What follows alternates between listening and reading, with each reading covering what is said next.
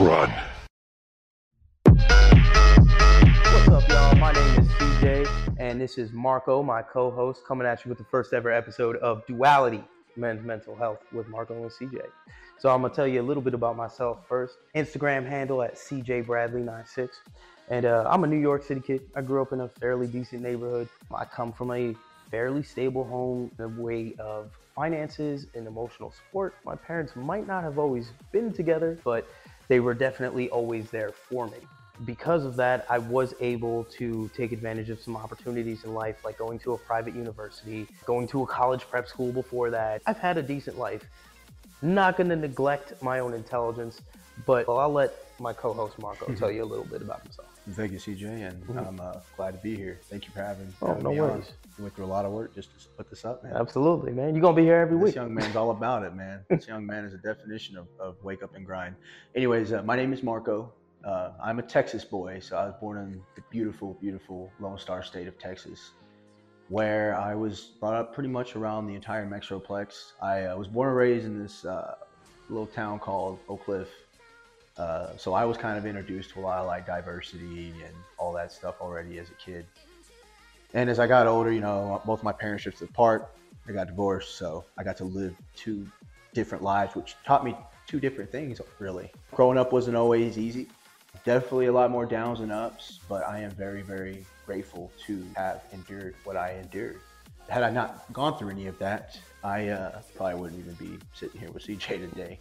I'd probably just be at home in my mom's basement somewhere, jerking off to pornography and paying OnlyFans models. I think the whole point of this podcast is to really cover the aspects of, I want to say mostly men's mental health, but mental health in general. It's a very, very sensitive subject for me because I am a man who is conflicted daily, but through exercise, through knowledge, through having the right support system, I have learned to overcome and fix that. And I am hoping that we can both be on a mission to help whoever is out there willing to listen to us out as well. Well, I think you really hit it on the head. Our mission is really to just improve other people's lives. There's a lot of things that I can learn from someone like yourself. And in retrospect, there's a lot of things you can learn from me. I think by leading from example, from the front, we can show other young men that, hey, it's okay to have different opinions with someone. You can agree to disagree and still respect that person. It's okay to be different than someone and to not have as much trauma or to have way more trauma. When you really have that emotional passion behind something, it shows. Whether that is fighting, weightlifting, being a musician. Part of this whole podcast, Marko, is to kind of help men find whatever that passion is, right? Whatever really gets you up in the morning, whatever, it might even be something you hate, as I've recently found out, right? But my passion is getting up now and doing shit that I hate. Yeah. Because I find it builds character. That's how your emotional outlet right now could be doing something you hate because you want the end result of it. Building character is very important. And I think that this podcast can really help men realize that. And there you go. You said something about character development, building your character, which that's a lot of things that a lot of people don't understand, right? That you have to build yourself up.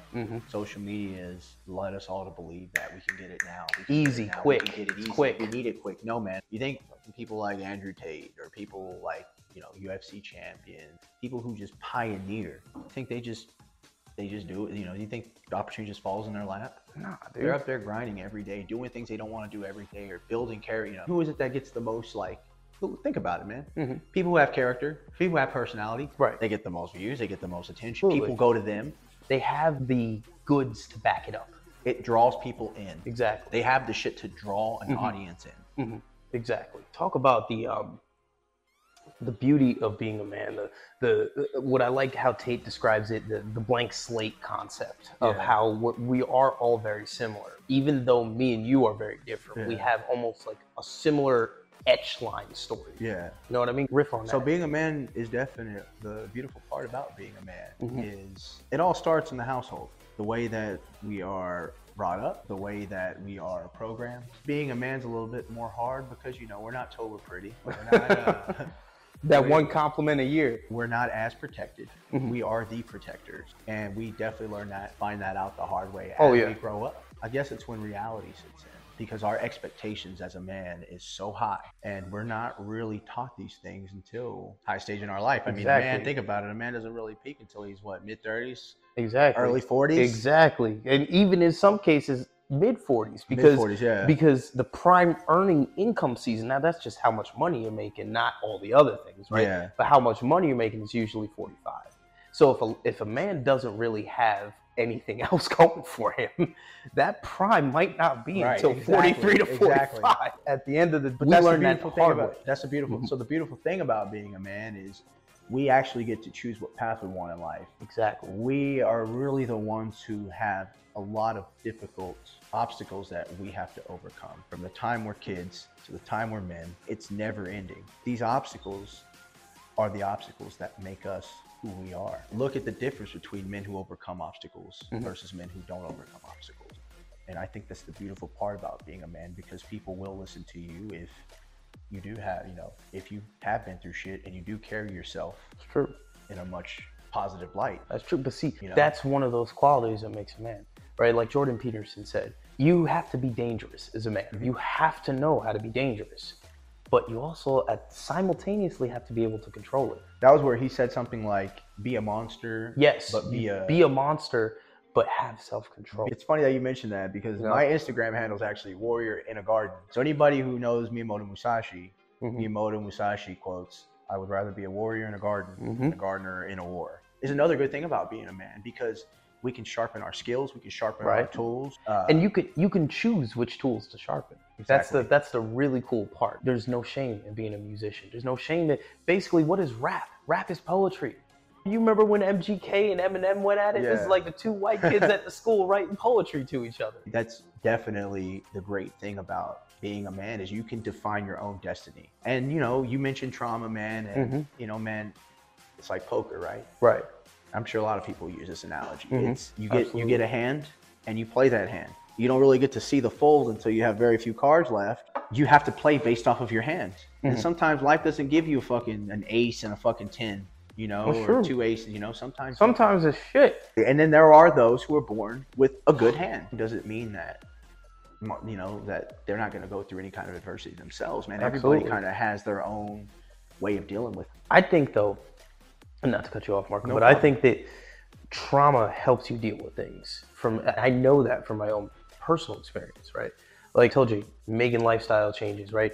And doing stuff on a daily basis, starting the day with something I freaking hate and doing something and ending the day with something that I hate is something that builds character. And you know why someone who doesn't have trauma has a hard time sticking to that? Is because they don't have this place in their mind that they can go back to where they knew it was fucking rough. They don't have the ability. They don't have what it is. They don't really have the ability to handle it, because they don't know how to handle it, because they've never been through it before. Exactly. Think about a cop, right? Which I'm not against the police by any means. There are good ones, there are bad ones, right? I don't want to get too much into a controversial topic, but a lot of cops, right, who come off they'll hire these cops who've never been through shit in their life. And a lot of fuckers, man, they're either not trained right, or they've never been through anything. Cops should know how to fight. Cops should know hand to hand, But also, motherfuckers should also know how to behave. Absolutely. Absolutely. It is very sad that we're basically growing up in an era. I am growing up, at least in an era you're already grown.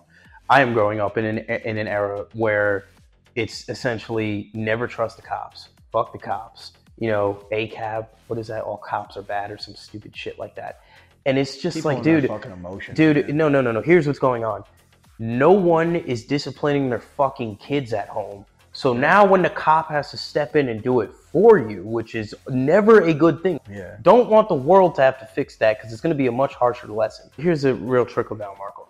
Parents, they're not going to discipline their kids. The school doesn't discipline their kids. There's a no violence policy in school now. So that means if I'm picking on you and I've cornered you and I've taken off your hat and fucking slapping you around, and you even just so much as just check me once back, you get the same amount of punishment as I do.